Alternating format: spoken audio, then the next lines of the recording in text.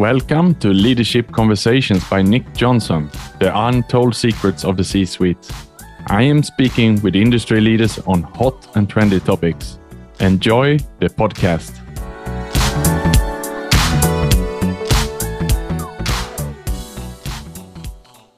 Today we have with us Hasnain Babrawala, the founder and CEO at Fame Media Global. He's a media expert for startups. Warm welcome to you, Hasnain. How are you today?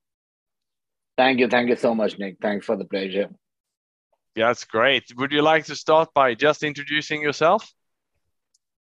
Absolutely, Nick. So I've been a media practitioner for over 15 years, and I've worked with some of the largest media agency corporations and brands, in Southeast Asia and working in different countries. Currently what I'm doing is, I'm on a mission to set up Fame Media Global, which in a nutshell is a media for equity company that invests mass media space in high growth startups and then helps them build their brand image and brand equity. And we'll talk more about it later. Fantastic. So then I'm a bit curious here now, Hasnain. What is media for equity? That's an interesting question. The media for equity, is something which is not very well known, but it is an investment model, which is used as an alternative investment model to the traditional venture capital that we all know of. So in this model, it's media groups, they offer their media resources in the form of advertising to companies. And in exchange of that, they would not charge you cash, but charge you equity in their company. So that is a media for equity model in a nutshell. There are two different type of models. One is a corporate model where the media groups themselves run it, but the limitation is that the media space offered is only within their ecosystem. And the second one is more like what Fame is doing, which is an independent media for equity company, where we aggregate media space from different media partners and provide the best optimum media plan to the company or the startup that we invest in. Very, very interesting, Hasnain. Perhaps you can let me know what would be the three things that we need to know about media equity. I'm sure our listeners would be very interested in this. I would say education is something, amongst all the participating stakeholders, it's quite critical. So if I just take a step back and look at this, there are three key stakeholders over here. One is the startup companies, one is the media groups and the media partners, and the third is the traditional cash investors, right?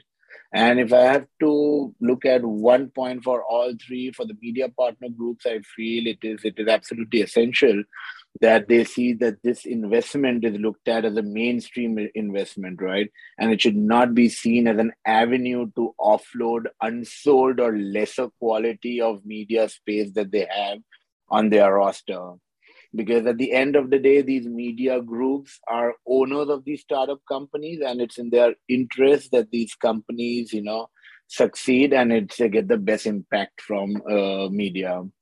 From a startup perspective, it is critical that they have a tight grip on the brand journey of the company and their readiness to scale.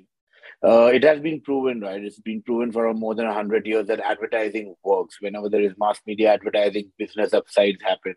But the readiness to advertise on mass media channel and knowing the right time to put your brand, on a high rating TV program or one of the largest out of home site, on the way to the airport, actually decides the results eventually, So that's very critical, the timing of entry.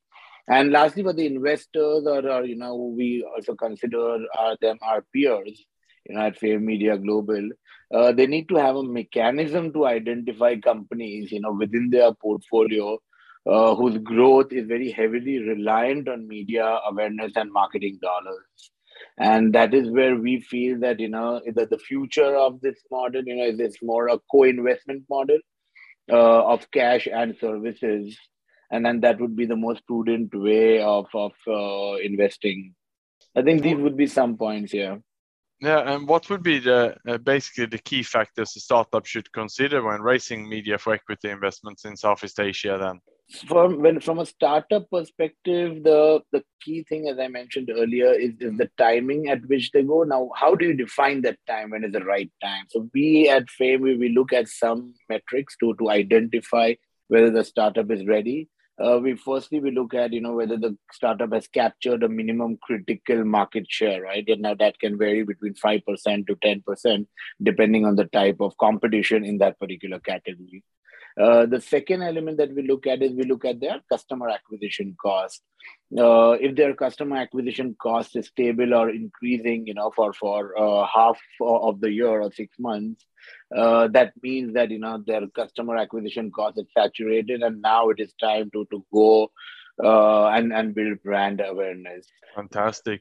And why do companies then need to focus on media for equity versus just raising more cash, for example? And then also, how is the accounting and deal mechanism different from the stakeholders involved? In general, if you see the need for these companies to spend time in the media and marketing bucket, is one of the highest cost centers, right? And generally, this is considered as an expense in accounting, but in a counter view, it can also be looked at an investment, from a brand building long term approach. And this function, in our view, is such an important and a critical function as any other function, where the marketing minds or the people who are running the marketing should invest prudently and ensure they maximize and get the highest eyeballs whenever they are investing, in marketing. And on accounting, the complexity exists, but from the startup point of view, the complexity is much lesser. But the complexity is more with the partnerships that we have with the media partners, where we have to negotiate different sort of commitments in terms of discount, seasonality, pricing, scheduling priority, and so on and so forth. I see. And what have then changed in 2022? You mentioned that, there's so much happening in your industry at the moment. Can you give us a bit of a snapshot? The rising story, I would say, right, in Southeast Asia, that Southeast Asia is one of the hot regions today. It's set to become the top four economies by 2020 by 2030. I'm sorry. And it's a region which is looked at by most investors as a very high growth in terms of customer lifetime value, right? Which is one of the key metric which any company looks at when they want to expand into a new geography. And when you layer that potential growth of lifetime value of a customer, with other benefits that the region provides, whether it's the ASEAN free trade agreement that has happened with Japan and China, or the supportive business regulations, which are getting better, increasing disposable income, it's a highly educated workforce, a highly digital native population. 75% of them are digital, 50% of them, have made an e-commerce purchase, which is just going to grow, right, in the next decade. So that is all the key reason, for everyone focusing on Southeast Asia now, and which is going to continue hopefully in the next decade or two.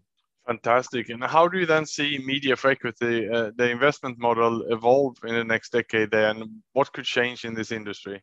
I would see that there'll be a lot of second and third generation entrepreneurs, right, who would be starting their ventures the second and the third time, and these folks really recognize the need of value towards venture building versus just raising a higher amount in cash.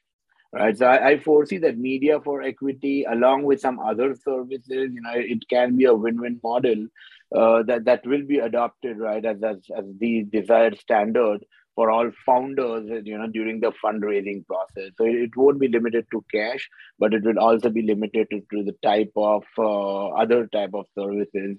And then that co-investment participation is something that is the future of investment, which helps and hedges risk also for all participating stakeholders. Fantastic. Thank you so much for clarifying that, Hasnain. So thanks for joining us today at EGN Conversations. So everyone, we're speaking with Hasnain Babrawala, the founder and CEO at Fame Media Global, a media expert for startups. Thank you and have a great day.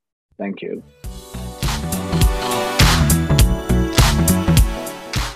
Thank you for listening to Leadership Conversations by Nick Johnson, the untold secrets of the C-suite. To listen to more episodes, please follow me on LinkedIn, Spotify, or any of my other channels. Thank you.